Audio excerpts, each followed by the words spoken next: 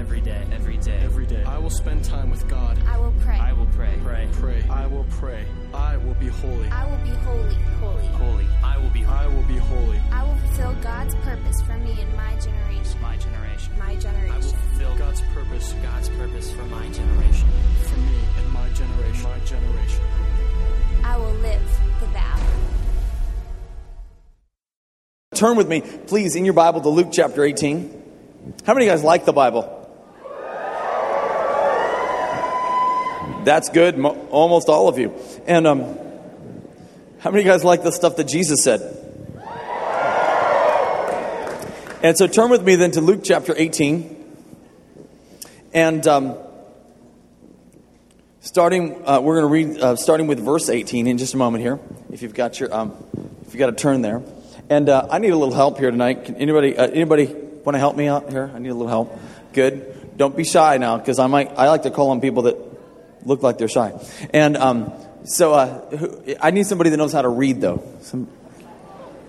Don't be lifting your hand if you don't know how to read. And then I call on you and you can't read. Okay, you don't want to be. Can you read? Okay, come here. Bring your Bible. Bring your Bible with you. Do you have your?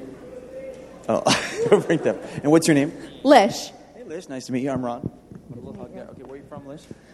St. Joe, Michigan. St. Joe, Michigan. Okay. Everybody say hi, Lish. And, okay, verse 18, we want you to read for us, okay?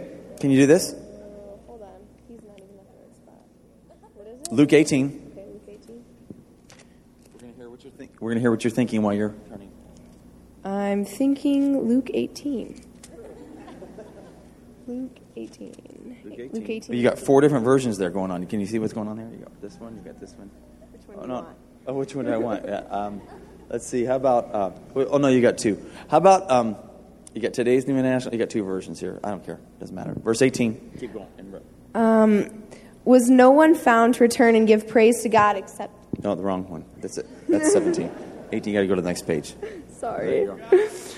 There you go. A certain ruler asked him, "Good teacher, what must I do to inherit eternal life?" "Why do you call me good?" Jesus answered. "No one is good except God alone. You know the commandments. You shall not commit adultery. You shall not murder. You shall not steal. You shall not give false testimony. Honor your father and mother." "All these things I have kept since I was a boy," he said. When Jesus heard this, he said to him, "You still lack one thing. Sell everything you have and give it to the poor, and you will have treasure in heaven. Then come, follow me." When he heard this, he became very sad because he was very wealthy. Jesus looked at him and said, "How hard it is for the rich to enter the kingdom of God. Indeed, it is easier for a camel to go through the eye of a needle than for the rich to enter the kingdom of God." Those who heard this asked, "Who then could be saved?" Jesus replied, "What is impossible with human beings is possible with God." Give her a big hand clap. Thank you, Lish. How many of you guys have heard this story before? Okay, good. Well, you guys are you're robust. So we're gonna go back to this story in just a second and think about it for a few minutes. But I want you to think for a second about the difference between things that you want and things that you need. The difference between things you want and things you need. So we're going to do a little experiment here, right here live in front of everybody. You guys over here, I want you to be the people that, in just a moment, don't put anything up on the screen yet, guys, until I tell you, okay? In just a moment, we're going to put some pictures of stuff on the screen. And if it's something that is a want, then I want you to say want, but I want you to say it, because things you want, like things that, like you want your mom and dad to give you or whatever, you usually whine for, right? Come on, can I have that? Give me in with that. We've been doing it our whole lives, right?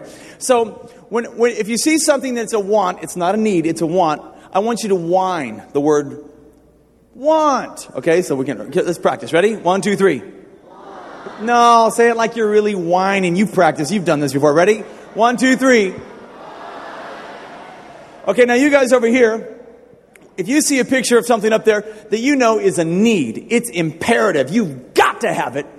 Things that you need, like you have to have, like you just gotta have, you just know you have to have this, then I want you to scream out the word Need! Ready? 1, 2, 3, practice. Need. Okay, so you guys over here, turn up the whine-o-meter. Okay, ready? 1, 2, 3. There you go.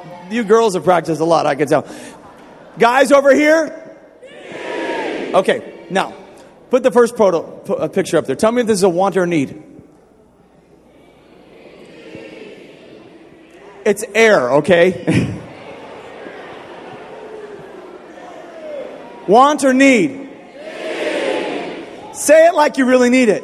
Need. Okay, what's the next picture?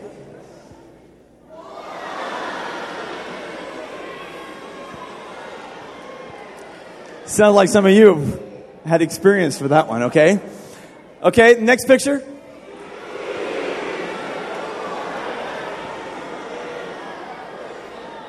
Uh-oh, sounds like we have a little confusion here. Want or need? Every 14-year-old's going, need. Okay. Now, do we need this to survive?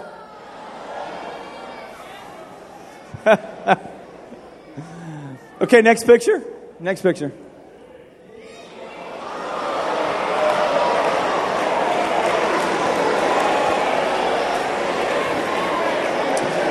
Want or a need?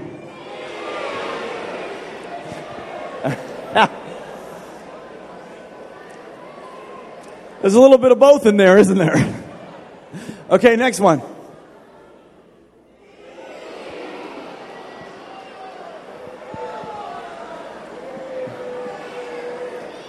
Let's see who's louder. Is it a need? Is it a want? Okay, I guess it's a need. Okay, that's food. We have to have food. Survival, right? Next one.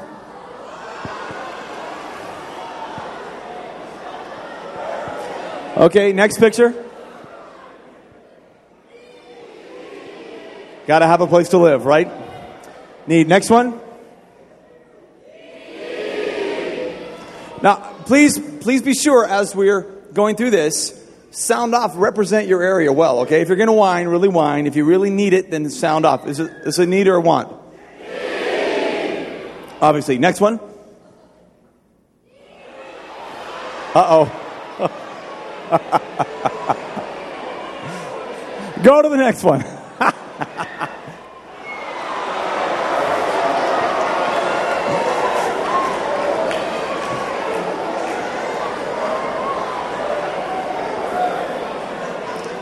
Some of you aren't sure what to do with that one.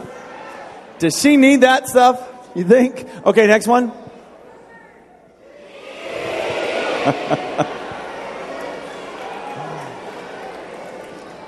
Definitely depends on the time of day you're talking about. But so needs versus wants. I want us to think about this for a second. Think about the things that we need versus the things that we want. You know, we have a little bit of confusion going on here on some of these things. Do we need these things? Do we want these things? You know, the fact is, there are a lot of things we want. Very few things we actually need to live, right?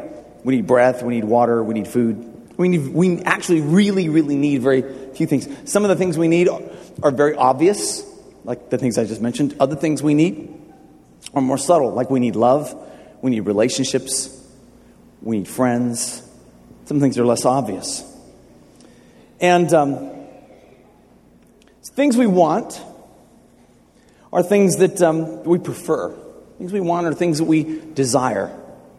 We add them to our life. We don't have to have them. We just like to have them added to our life. They're life enhancement kinds of things. They make our life a little bit better. Feels good to have them. It's fun to have them. You don't need these things for survival. You just want them. And so these are the things that we get when we've got everything that we really need for survival. We make a list of things sort of in our mind, or maybe we write them down, I don't know. Things that we just would like to have, things that we want, things that we hope to get one day, things that would be nice to have. That's what you get when all your needs are already done. We think things that we want, they help us avoid discomfort, help us avoid pain, Makes our life a little bit better, a little bit more comfortable. Gain pleasure. We wish for these things. We're inclined towards wanting them. Now, I want to distinguish here with things we want. There's two different kinds, I think. There's the casual want, things you sort of want, and things you really want. Like, for example, casual want might be like gum. I want some gum. Can I have some gum? Can I have a Coke? Can I have a drink? It's like a casual want. But then there's things you really want. Like an iPod, maybe, And so things you casually want, you whine for a little bit. But things that you really want, you whine for a lot. Anybody, do we have any experienced whiners in this place? You've whined for something. And, but things that you really, really want, you'll do just about anything. How many of you ever have wanted something really bad for a long time? You kept talking to your parents and talking. And finally, you did whatever you had to do to get that thing that you wanted. You worked like crazy. You begged like crazy. You just jumped through all kinds of hoops. And you finally got that thing you want. Lift up your hand if you have something like that you're thinking of. Okay, I want to hear a story or two, okay? Something that you really worked hard for, you wanted for a long time, and you got. Anybody? Okay, come on over here. Yeah. What's your name? Matt Jones. Come here, Matt. Come on up here. So, Matt, what was this thing that you really wanted? iPod. Yeah. An iPod, okay. So what did you have to do for your iPod? I had to work like 4 weeks. 4 whole weeks? 4 weeks. Dude, you really put out the work, didn't you? And so what kind of work did you do? I made subs at Quiznos. Made subs. Good. And you earned all your money? Pretty much. How long did you have to ask your parents before they would let you have it? Did they say yes the first time? Well, I told them I paid for it, so. So as long as you paid for it, they let you do it. Get it? Dude. Right, okay. So 4 whole weeks, how did it feel when you finally got it? It was pretty sweet. Were you totally fulfilled? Did it make your life totally great? Yeah. You've never been the same? Oh. Really? I got it last week. Got it last week? So you're still high from this thing? Yeah. Come on, don't take it. Just smile real good. Doesn't it feel good? Yeah. Good. Okay, give him a hand. Okay. Anybody else? Something you really, really wanted and you worked like crazy, whatever. Okay, stand up. And what is your name? My name's Anna. So Anna, what was it? What did you really wanted? Actually, I really wanted to go to Element. To go to Element, which is... It's our youth ministry in Warren. So how did you, what did you have to do to make that happen? Well, actually, my parents are divorced, so I had to get them to switch weekends, and I had to beg really, really hard. But they let me, and I was really happy. So that's really something when you can get your parents to change all their plans. How many have ever done that before? Now you're talking a high level of want there, okay? To get your parents, thank you, Anna. God bless you, sweetie. Now, so you've got casual wants, things that you would sort of prefer, and you've got things that you really want for, that you really have to, come on, turn it on. You guys really have to get. If you're going to get it, you're going to have to really whine or work or something.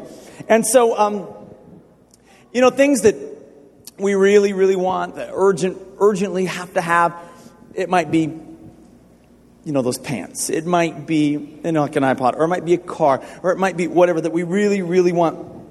And so you decide you're going to work hard for it, or you're going to set time aside. And, when my girls wanted an iPod, when they got to be 16, and we thought, okay, you're ready for an iPod. You can handle the responsibility. You were not going to become a mediavore or a musicivore, where that's all you do is listen. You have to earn it. But listen what we said to them, that the money that you earn, you can only use half of it for your iPod. The other half you have to put into savings. But what? Why do we have to do? That's the deal. And so they had to work twice as much to get the money so they could spend half of it and save the rest for college and stuff like that. So, but they really, really wanted it, and so they really turned it on, and they worked really hard. Think about this. Things we need are different, though. These are what are required. We gotta have this or we die. There are very few things that end up in this category. They're necessary. There's a sense of urgency. There's a sense of it's imperative. If I don't, something really bad. There's a sense of demand. Things that you have to have, like air. How many of you ever felt like maybe you were in water or something? You ever felt like you might drown or something? You like really needed air. And you know what happens when? How many felt like that? The panic, and you like this because you got to get up above the water. How many of you ever felt that before? You know, and like when you get to that moment, this is not like I sort of would like a breath. It's like I got to have get out of my way. You don't care if you hurt people. You don't care if you're mean to them. You don't care. You know, Cameron was out fishing. We lived by a little lake. He was fishing not long ago, and he put this fish that he caught in this bucket. The bucket was about this high, and he'd filled it about this high with water and put this fish in there. And and he went out to get more fish. And this fish, you could hear him splash a little bit, splash a little bit, splash a little bit. I'm like, wow, this fish is, serious. He didn't like there was water in the bucket, but he felt constrained for some reason and didn't like it in there. And when Cameron came back with another fish, that fish was gone. This thing had jumped out of that bucket and back into the lake. Now, this is a desperate fish. He knew he needed more space. He needed to be in the lake. And when you need something, your attitude, your activity, your behavior, everything changes to a whole different level. It's way more intense than even a serious want or an urgent want. Things that we need. Food, air, water. As I said, some are obvious, some are a little bit more subtle. A man, I read about a man who was caught stealing food from an orphanage. This man lived in a country where there's mass famine. And his own children were starving to death, whining, crying. They couldn't go to sleep because they had hunger pains. And his wife, his pregnant wife, with hunger pains. And that man knows he needed to get food for his children, his wife. And this man, it drove him to do things that he would have never, ever done. Stealing food from an orphanage. How deplorable is that, except if your need is so demanding and screaming in your face, you do things you've never thought you would do before. It creates, when you have a need like that that's screaming at you, it creates, for lack of a better word, a sense of desperation inside you. You will do whatever you have to do to get that food. Some needs are more subtle. Some needs are screaming at you. So the question is, deciding between wants and needs. There's kind of a battle. How do you decide what's really a want, what's really a need? Because in life, even as we were looking at these pictures a moment ago, some are going needs, wants. Some are very clear. Of course, we know water. Some we were kind of playing with, the car, the boy. We have a special ministry time for you guys. And you ladies. Just kidding. Just kidding. Have a little fun. Come on. But seriously, how do you decide what's a need and what's a want? Think about some of the things that can happen if you're confused between what you really need versus what you really want. When you don't know what you really need, you want things that don't really help you. Let me say it again. When you don't know what you really need, besides the obvious needs, you want for things that don't really help you. For example, you might be you're in the mall and you go, those pants, I gotta have those pants. Those are awesome pants. Those are great pants. And you're living on your own. You got your own apartment and everything. I gotta have those pants. You go and you buy the pants. You go home like this. I got my pants. These are great. And then you realize you have no money left in your bank account and you have no food in your apartment. You got your pants though, but you're starving. You got your needs and your wants confused. You didn't prioritize them correctly, and now you're starving to death. When you want for things, especially a casual want, that you really need. Like, what if you were suffocating under the water, and you go, I'd sort of like to have some air right now, like I'd like some gum. You really need it, but you're treating it like a casual want. You're confusing the want and the need. For example, what if you got a car? How many of you guys got a car? How many of you guys got a beat-up La Bamba car? That's what I had, So you've got a car, and it needs a paint job bad. I mean, it's lowering the property values in your whole neighborhood, right? And you saved up some money, and you go, man, I'm going to get the paint job. Oh, by the way, it needs tires too. They're all bald. And you're so excited about this paint job, and you know you need tires, but you're so excited about the paint job, but you know you need tires. And so you say, we're going to get the paint job, and you drive it there. And you get this amazing paint job. It's awesome. You go to pick it up, and you're driving it home, and all 4 tires go flat. But it looks good on the outside. And then the engine blows up. You see, you got your needs and your wants confused. But I needed the paint job. Did you really need the paint job? You see, too often we go for what we want rather than what we really need. Somehow it will take care of itself. Confused it. Really what you needed is an engine before you even needed the tires, before you needed the paint job.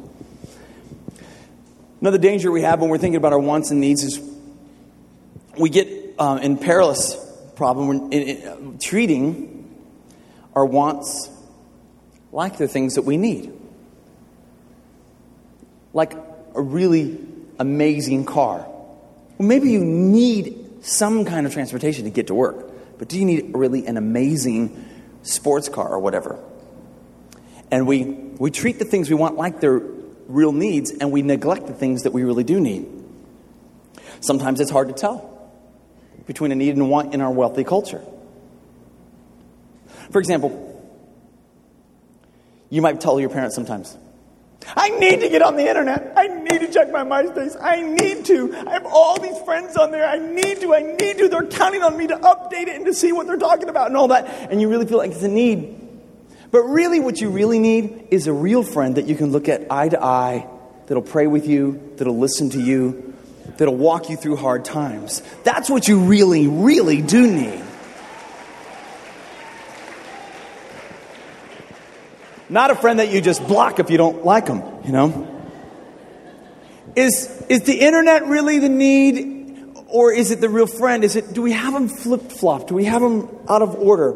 You might be thinking, you're a young lady, you might be thinking, but I really need a boyfriend. I need a guy to love me. Is that what you really need, sweetheart? Or do you need proper male affection from your father or from a father figure that will treat you like a precious young woman, so all of a sudden you don't need to have the attention of a guy who's hitting on you, especially if he's 4 years older than you.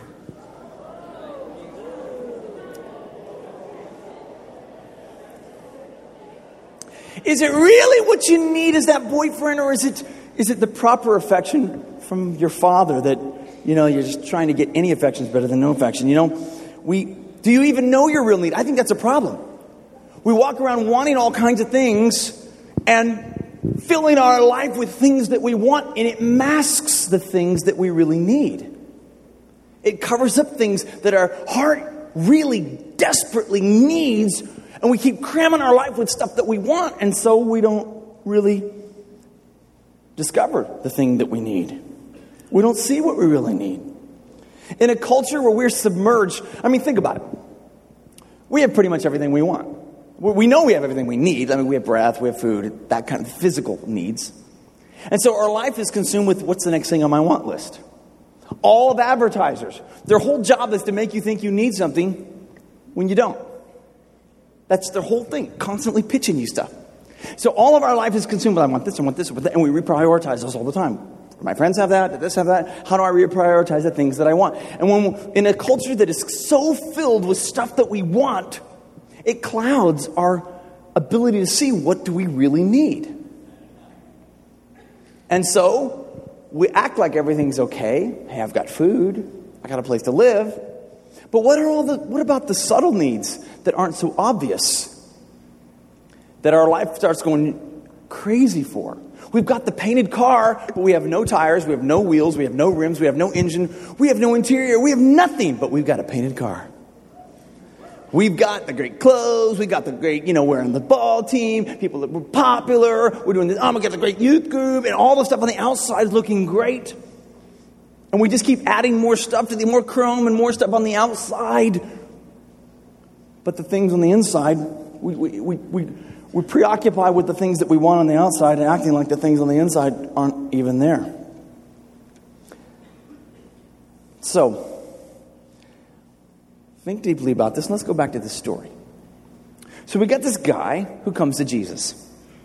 And he says, hey, well, what a good thing am I supposed to do to go to heaven and eternal life and all that? And Jesus says, okay, commandments. Keep the commandments. How are those working for you? Oh, man, I do that ever since I was a kid. Which commandments are you talking about anyways? And he rattles them off. This one and this one and this one. I've been doing all those since I was a boy. I've been in Sunday school and children's church, man, all the little rhymes and stuff and songs I've learned, all this stuff, and I've been a pretty good guy.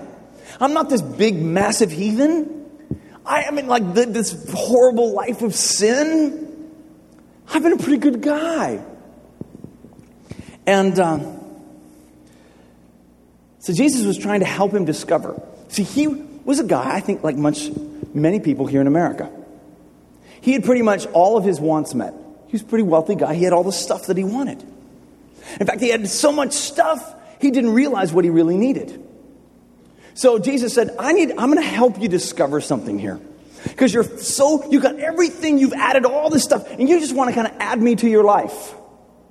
What other thing do I need? What spiritual little accessory can I add to my life to make me a little bit better?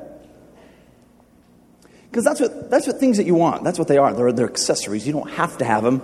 You just accessorize your life. You don't have to have those earrings. You just like the way they look right now, and 2 weeks later you forget about them. So Jesus, this guy comes looking for an accessory, and Jesus says, you have everything you want, and you don't even know what you really need. So let me tell you what you need to do. Sell everything that you own. Get rid of all the stuff. It'll get rid of all the cloudiness in your brain, and you'll see that what you really need. Because even though you've got all this stuff, your soul is empty. You have no idea what you really need because you're so consumed and caught up with all the things that you want. And the guy was shocked. He says, sell everything and give it to the poor. Now listen carefully. Because some people will use this passage and they'll say, hey, we're sinners, and I'm going to prove to you I'm a sinner. Let's look at these commandments. You ever lied before? Yeah, I haven't lied. You ever stole before? I haven't stole. See, you're a sinner. You're deserving of hell. And some people will actually say, now see, this is what Jesus is doing. He's trying to show this guy that he's a sinner. And these are the commandments. And sure, right, you really kept all these since you were little. But I want you to listen to me. Now, you guys are young, but you're smart, so I want you to listen carefully. A sinner the things that he does is not what makes him a sinner. He's a sinner before he sinned. He was born in sin. He has the nature of sin, the Bible says. And because he's born that way, he naturally does sinful things. For example, when you're real little, you're 4 or 5 years old, did anybody ever have to teach you to fight with your brothers and sisters? Came naturally, didn't it? That's mine! Anybody taught you to be selfish? No one had to teach you. It's because we're born in sin. In the same way, for example, a dog barks. Because you hear a dog bark, you go, you're a dog! You just proved it to me! You barked! Wrong. He was a dog before he barked. The barking is evidence of the fact that he was born a dog. And when a person sins and does a sinful thing, it's only evidence of what he was born as. So we should never get mad at a dog for barking. We would never do that, except he's doing it in the middle of the night. But you don't say, why aren't you meowing? You're lame. Change your voice. You wouldn't say that to a dog. You never never would do that. He barks because he is a dog. You wouldn't, in the same way you wouldn't get mad at a sinner for sinning, he does sinful things because he's born that way. It's the natural way. Pointing your finger at somebody, why are you doing that bad thing? What's wrong with you? Wait a minute, that's the way he was born. That's the way she was born. Born a sinner.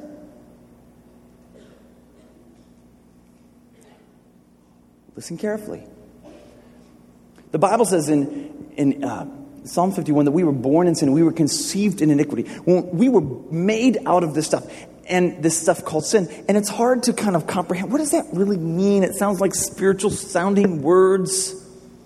See, Jesus wasn't trying to convince this guy, your real need, you did this wrong and this wrong and this wrong. You need forgiveness. Our need is way beyond a few things that we've done wrong.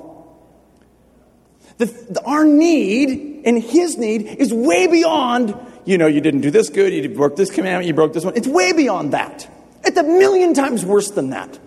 Any things that we have ever done. The thing that we need is an answer to the way that we were born.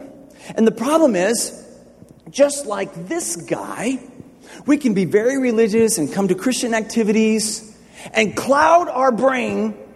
And our brain gets clouded because we have so many things that we want. We go, oh yeah, I did a few bad things. Jesus, please forgive me. Okay, now I feel better about myself. And I go back to all the things that I want. And we end up adding Jesus to our list of accessories. I kind of want those pants. I kind of want Jesus. I prayed that little prayer. I actually whined more for my iPod than I did for God. Oh yeah, I do need forgiveness. Oh, help me, Lord. Amen. And we treat him like a casual want or a casual or even an urgent want rather than something that we need. We add him to our list of accessories. I'm afraid this is how you can tell.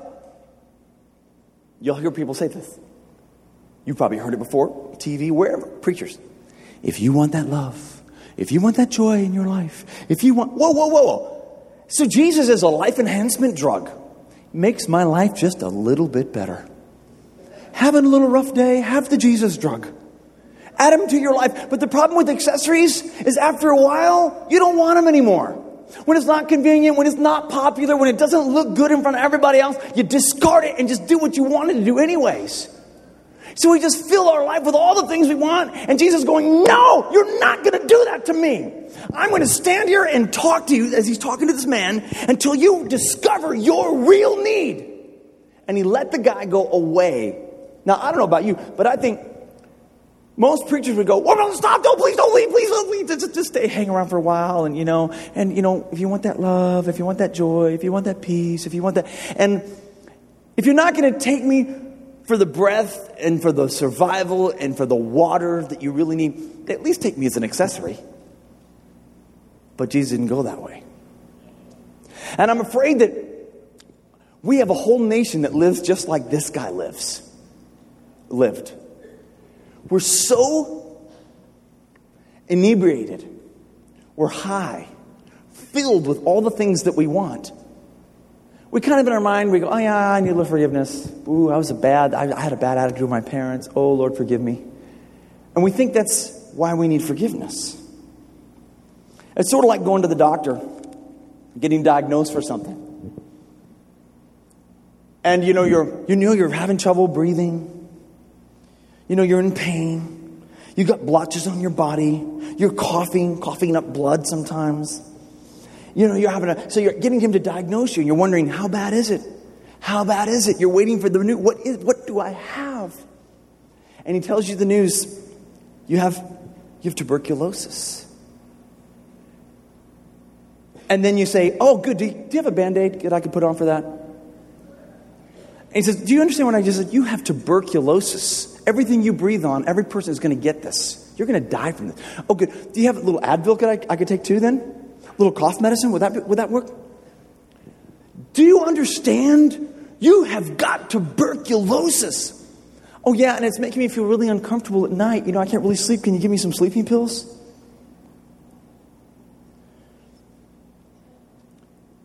The reason you're feeling bad, the doctor says, the reason you have all these symptoms is because there's something else going on.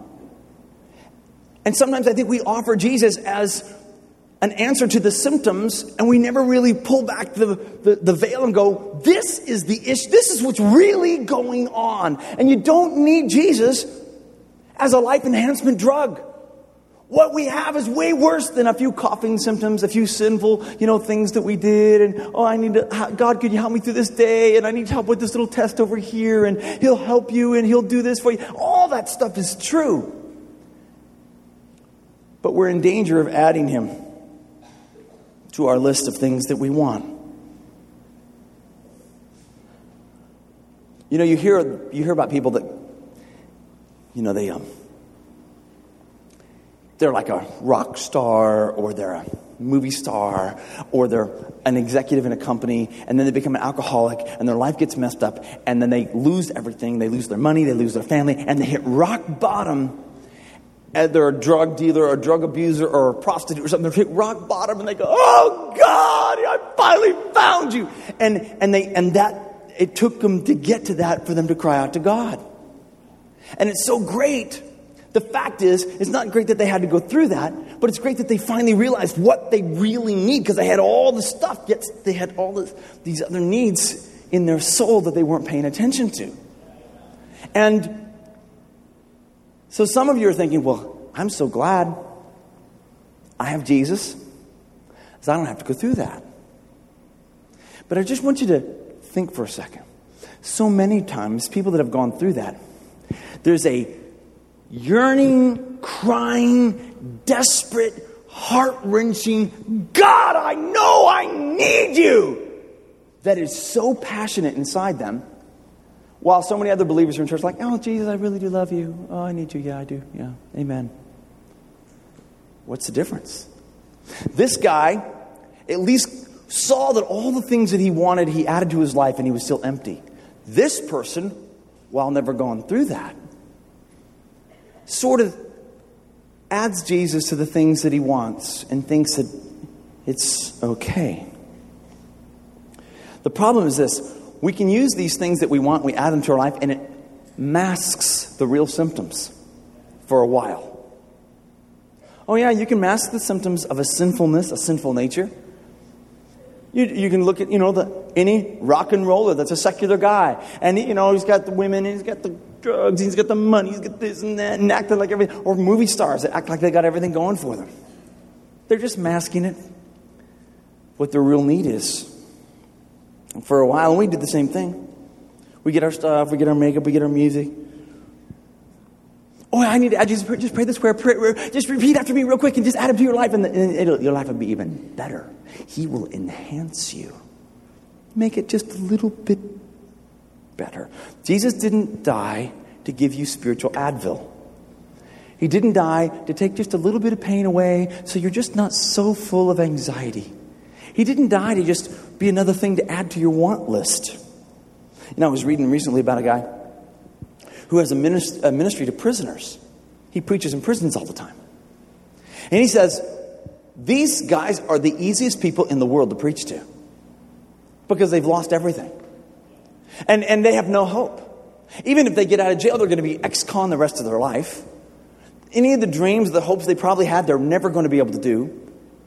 They really have nowhere to go. They're in a perfect frame of mind to go, okay, I need something that I don't have right now.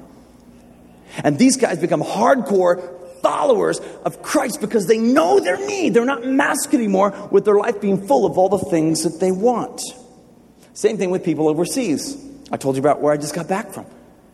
People that are desperate for food, people that are desperate for survival, people that know that demons are real and they don't know what to do. When you tell them the good news, Jesus will set you free and give you a brand new heart and give you power and deliver you from the chains that have been in your life. They're like, oh, thank you. Somebody is really telling me the answers to the things that I need. But meanwhile, in America, we're like, no, does God really exist? Do we really have a spiritual need? There's many paths to the same, and we're like arguing over, is there even a spiritual realm? Because our life is so full of the things we want, we think it's debatable. When much of the world live in fear of demons, that demons are going to come and capture their little children at night. They know it's real. So, I wonder if we were to discover what we really look like. I mean, if we were able to strip away all the things in our life, every single thing that you have in your life right now that is there because you want it, not because you need it, everything. I wonder if we could see what we really need. I wonder if you could strip away your iPod and your music and your computers and your fun and your sports and your career plans and everything. If you could strip everything away. Your hairstyle, your makeup, your coolness, strip it all away to really look in the mirror and see what God sees the way you came out of your mother's womb, what you were really like without any of the stuff on the outside that you've added to make your life a little better. If we could get a glimpse of what we really look like and what we really need, besides breath and water, food. When we realize our desperate state of sin, not because we did things, but because of the way we were born, it produces a desire to get what you need. It's not just, I'm going to pray this quick prayer, be a pretty good person, be a little bit better than I was. Imagine, for example, a woman, about 8.5 months pregnant. She starts feeling labor pains. Rushed to the hospital. She thinks she's going to have the baby. She's excited until they start putting all the wires on her and they listen real carefully. And there's no heartbeat on the baby. All of a sudden, the sirens in the hospital and the doctors start rushing and they shut the door and get her to ICU and they're putting every little thing on and they're listening and they're trying to get that baby out as soon as possible. I mean, the whole hospital is shut down. Everybody's focused on the baby. And finally the baby comes out and just like they thought, there's no heartbeat. So now they get another team of specialists and they're trying to do CPR on a little newborn. They're doing everything they can to get this thing to come to life. Everything has stopped. The most important thing right now is saving the life of this baby. Nothing's more, I think I'd like a cup of coffee. I could have a little drink. Nothing's more important right now. This baby's dead. We got to breathe some life into it. This is how I was born. That's how I came into this world. Dead. I was born dead. And so were you. And all the hospitals of heaven started sounding the alarms. Specialists rushing around. There's another one.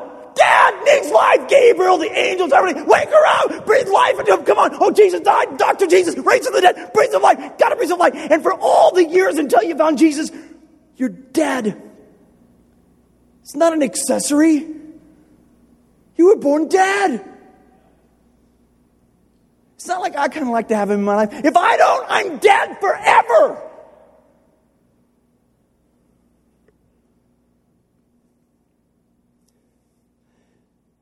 Imagine, for example, you went to the doctor one day and you've been feeling some discomfort, you've been feeling some pain, something that wasn't right, and they told you that your diagnosis, that you've got something in you. Your diagnosis is not really good. It looks like you have cancer. Now, I don't know if you've ever known somebody with cancer. If you've been close to somebody, my brother was diagnosed with cancer. And by the time they caught it, he'd had it for a number of years. Cancer is a very slow-growing thing. You don't necessarily know you have it. It starts invading your parts of your body. Many times people catch it, and they catch it so late, their whole body's eaten up with cancer. Imagine you were diagnosed with cancer, but a special kind of cancer nobody had ever heard of before. Imagine you walked out of the doctor's office and they told you need to be careful.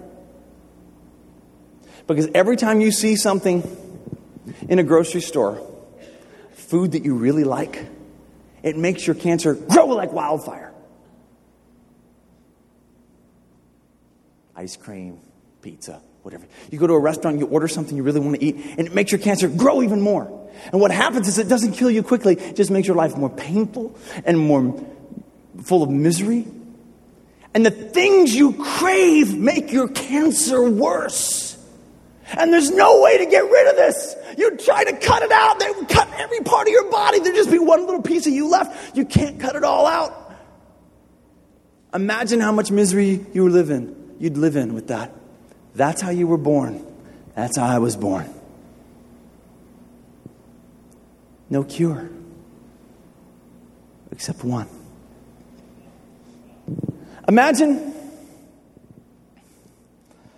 You didn't realize this. But as soon as you were born, you were whisked away to a prison. Really, it's more than a prison. You were whisked away from the time you were an infant and raised in a slave camp, where from the very earliest of ages, 2 and 3 and 4 years old, you were forced to work from sunup to sundown. You were breaking rocks. You were lifting heavy things. You were whipped if you didn't. Your whole life, at night, you were chained to the wall and whipped and tortured. They didn't want to kill you. They just wanted you to live in pain. And imagine there you are, 14, 15, 16, 17, 18, your whole life living in this camp. You have no idea the rest of the world exists. You have no idea that there are people. You think this is how everyone lives. This is normal to you.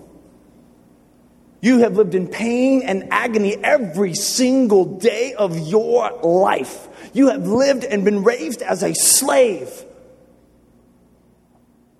That's how you were born. That's how I was born. This is not, I need a little quick prayer real quick and Jesus will help me deliver me from home. This is the way I was born, as a slave. And Jesus, when he was here, he kept trying to get people to discover. Like this guy, he's saying, do you know what you really need? Get rid of all the stuff that you want so you can see what you really need. He said it to the Jews one time. He said, what are you guys?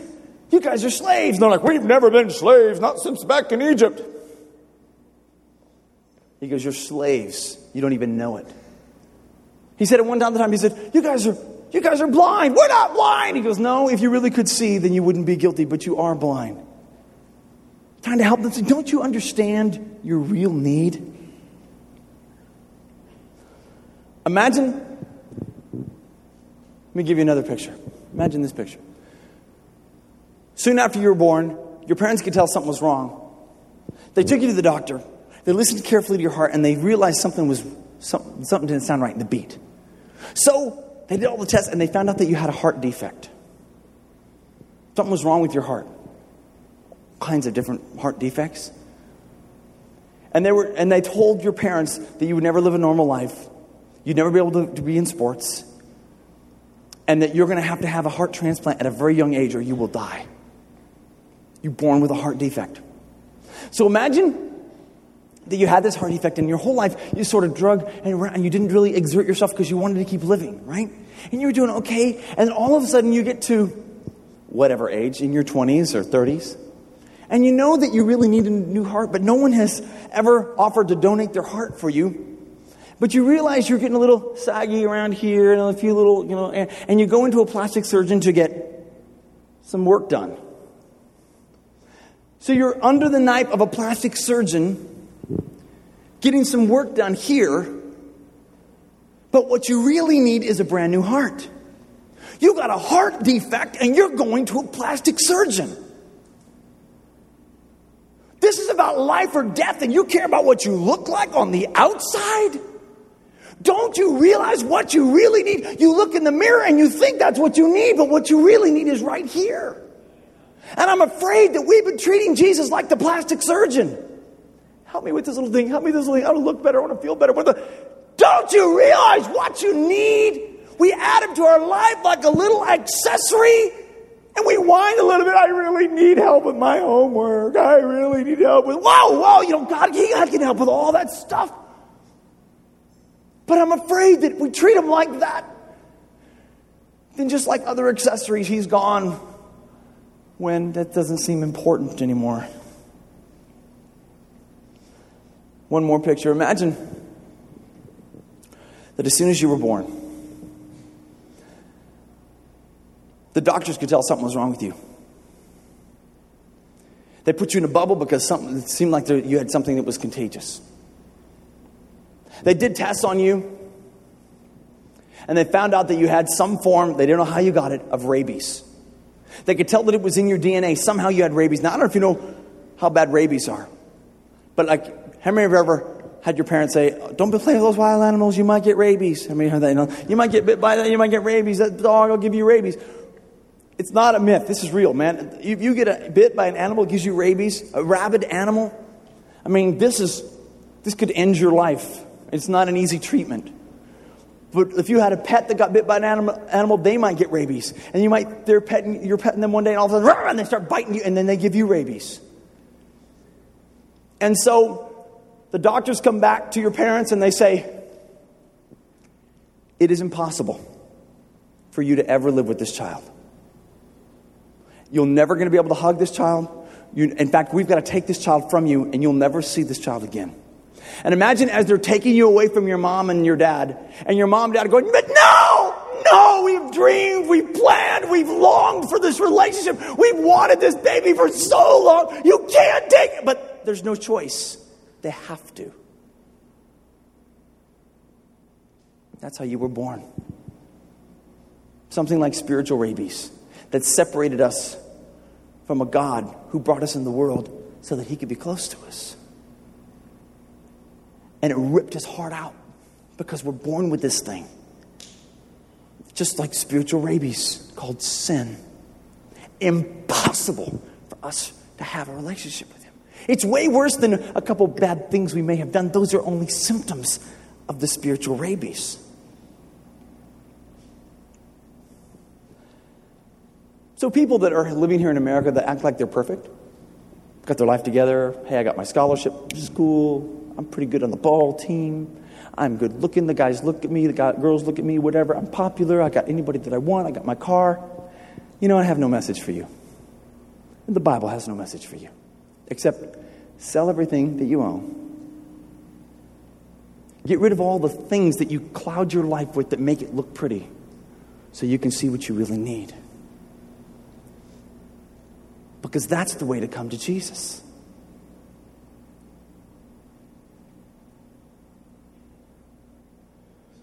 If you're born dead in a hospital, you need a doctor. Jesus is that doctor. If you're born, you've got cancer and everything you crave, the sinful things that you want, makes it worse, you need a miracle. You don't need to add Jesus to your life. If you're born in a prison camp, you don't need somebody to just pray a little blessing over you, help you feel better one day. You need deliverance out of that slavery in that prison camp. If you're born with a heart defect, you don't need plastic surgery. You need a brand new heart. You need a heart surgeon. That's what Jesus is. If you were ripped from your Heavenly Father's side because you had spiritual rabies, as we all were, you don't need to feel good, doctor. You need a miracle. What we really need, I think, as humans, is to strip away all the things that we want so we can see the pathetic state that we were born in. Now, please listen carefully. Some people, when they preach about sin, this is what they do. You've done this, and you've done this, and it makes you feel like, I'm so bad, I'm so horrible, because I did this and this. We're not bad and horrible because of things we did. It's the way we were born. It's the DNA that we came into the planet with. And once we discover that, oh God, I'm that kid in that hospital. I'm that baby that needs a new heart. I'm that one with cancer, and the sin that I keep craving is destroying my life.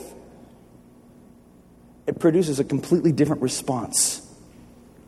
It produces a wild sense of yearning, like a man that's about ready to die because he's being held underwater and knows he's going to die. And he blasts out of the water and he finally gets a breath. I need air!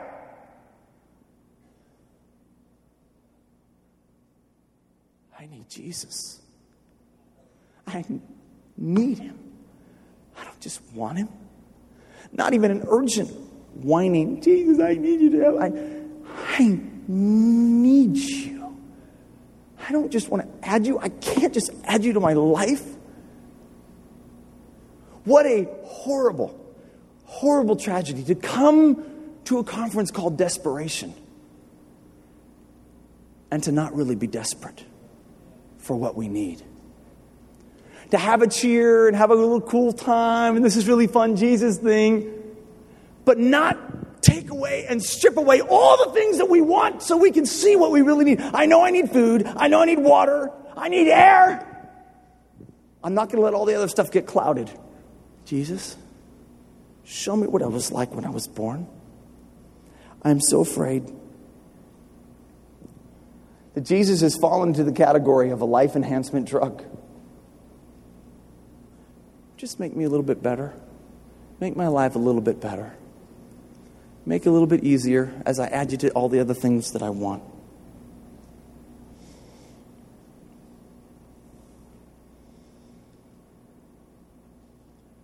Sometimes I think when we hear a preacher, we might hear something that sounds like, hey, you should want him, you should want him. And you're like, and they're convincing you, you should want him. And you go, oh, okay, I'll watch it. Okay. Like I want some gum. I want a Coke. Okay, I want you, Jesus. You will never hear Jesus preaching a sermon like that. In fact, Jesus gave altar calls for people to leave him. If you don't want to give everything, take off. What? That's right, go ahead. You need to understand what you really need. And he kept trying to help people discover, what do you really need? Even if we categorize him as an urgent one. I want you as much as I want my iPod. I'll work 4 weeks for you.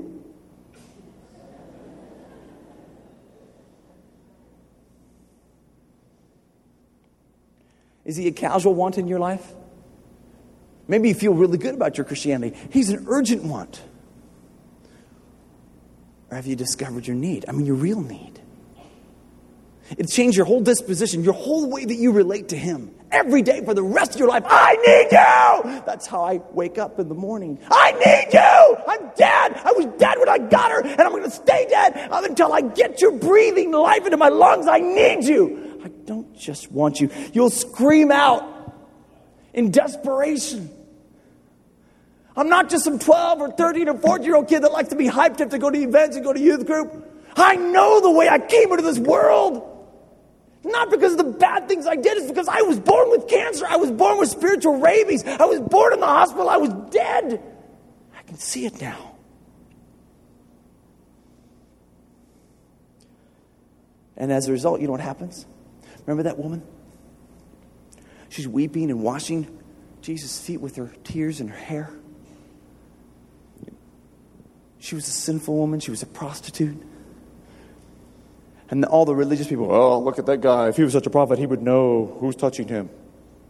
These people who were too good, they didn't understand their need. She understood her need. Jesus said, leave her alone. He who's forgiven much loves much. I think a lot of times we crank start our love. Jesus, help me love you more. I want to love you more. Love you. Crank, love you more, love you more. No, you don't have to do any of that when you understand how you were born and what you really need. You'll love much.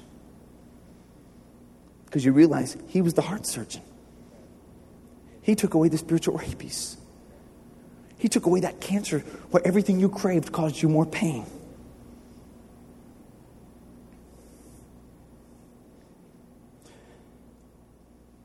Probably the best thing we can do is ask God to help us strip away all the things that we want. So we can see who we really need. Instead of going and becoming an alcoholic or a drug abuser or a prostitute and really mess it and then boom, hitting rock bottom, you don't have to do it that way. You can just rip your heart wide open and God, show me a glimpse of how I was really put on this planet. You can go there voluntarily. I get so sick and tired of people going, I don't have a testimony. That guy was on drugs. That guy was this. And that guy did, million kids with different women and all this. And he got saved. And I just grew up in church. Everyone has the same testimony. We were all born the same way. The same pathetic state of spiritual rabies and cancer. And the deliverance is the same. The only difference is that guy or that woman lived with a lot more cancer before they got delivered. You don't have to live with those symptoms and with the fruit of that. It's the same message and the same gift of life. Instead of feeling like I'm a loser, I don't really have that testimony, we have the same testimony. So I just wonder tonight, maybe you're here, your desperation. Maybe you feel like you're getting closer to God. That's great. Been in a youth group for a while. That's good. Made a commitment to the Lord. That's good. But can I just dare ask, what kind was it? Was it I kind of want you? Was it I really want you? Or was it a desperate cry from the bottom of your soul? So I'm born a dead man. And it's not my mom's deal or my dad's deal or my youth pastor's deal. I realized this is how I got to the planet. We don't get desperate because we crank ourselves up to be desperate. We get desperate when we realize how we got here and the answer that Jesus is. So I wonder if we could do something. It's a little bit out of the ordinary here tonight. I wonder if we could ask the Lord for just a moment. In the same way Jesus challenged this guy, sell everything you possess. Then come follow me. You'll see what you really need. I wonder if we could ask the Lord to strip off of us everything that we own, everything that we accessorize our life with for just a minute, everything that we think is life enhancement to us, everything that we think makes us cool or popular or fun or comfortable or whatever. Strip it all off and show me how I was born. And as he shows that to us, we then can respond to him properly in desperation. Could we do this? I'd like everybody to just get right down on your knees right where you're at. Just wherever you're at. You might turn around and make your chair a little altar right there.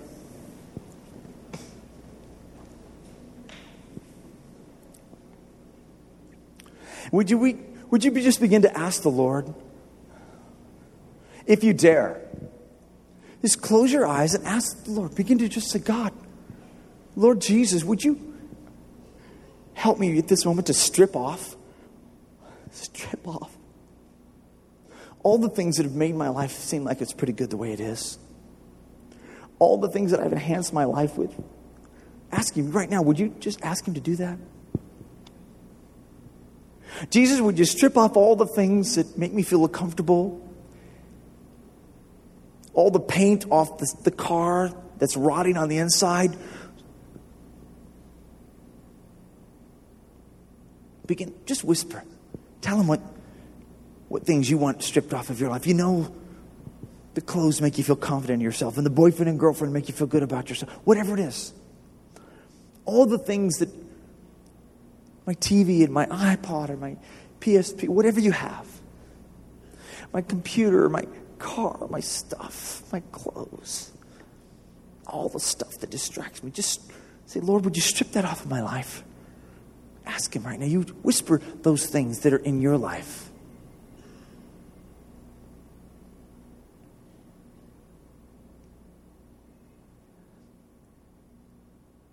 Lord, I want to get rid of those things. Lord, I want to see through the cloudiness. Those things fog what I really need.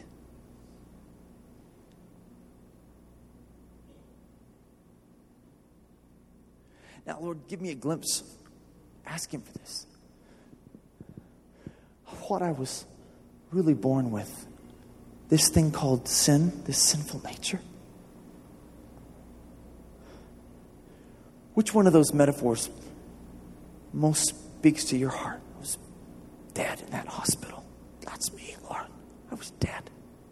I was cold. I was hard. I was limp. I was lifeless. God, I was one with cancer. Craving things that destroyed me. That's me. I was the one that was ripped away from your side because you couldn't be around me because I had this thing called spiritual rabies. That was me, Lord. That's the way I came to the planet. I was born in that slave camp. I've been a slave my whole life. Tormented and terrorized.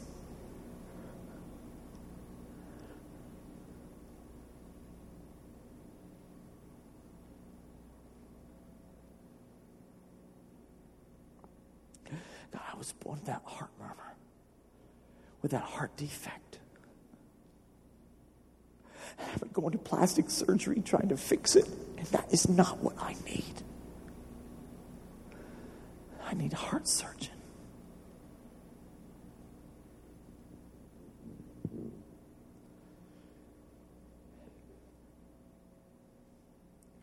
Ask him tonight. Just whisper it. Let it cry from your heart. Show me my true need.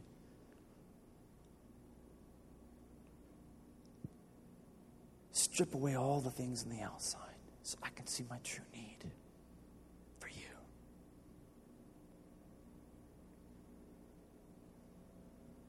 And just like a man that's being held underwater, it's been held underwater for years, struggling for life, struggling for a breath, as he begins to show you what you really need, let him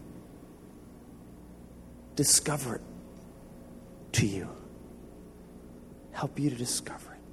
And just like that man that's struggling, as he finally makes his way to the top of the water and he gasps for a breath,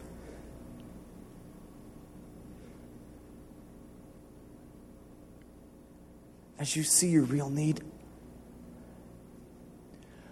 I want you to express yourself. Tell him what you need. Tell him who you need. Cry out just like a man who just first got his gasp of breath for the first time. He just got the revelation. He needs a new heart. He just realized the desperate state he was born in. Maybe you've been guilty of adding him to your life as an accessory.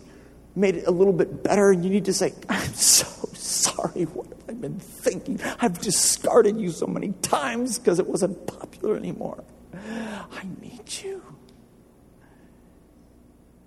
I need you, Jesus. I need you. It's not just a sweet little song. I need you.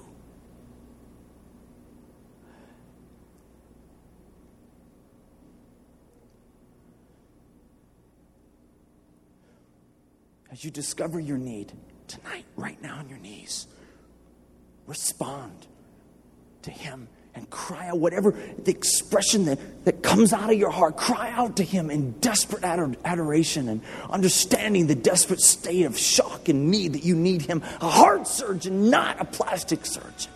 Whatever that is, that expression of desperation, you cry it out to him as he discovers to you your need.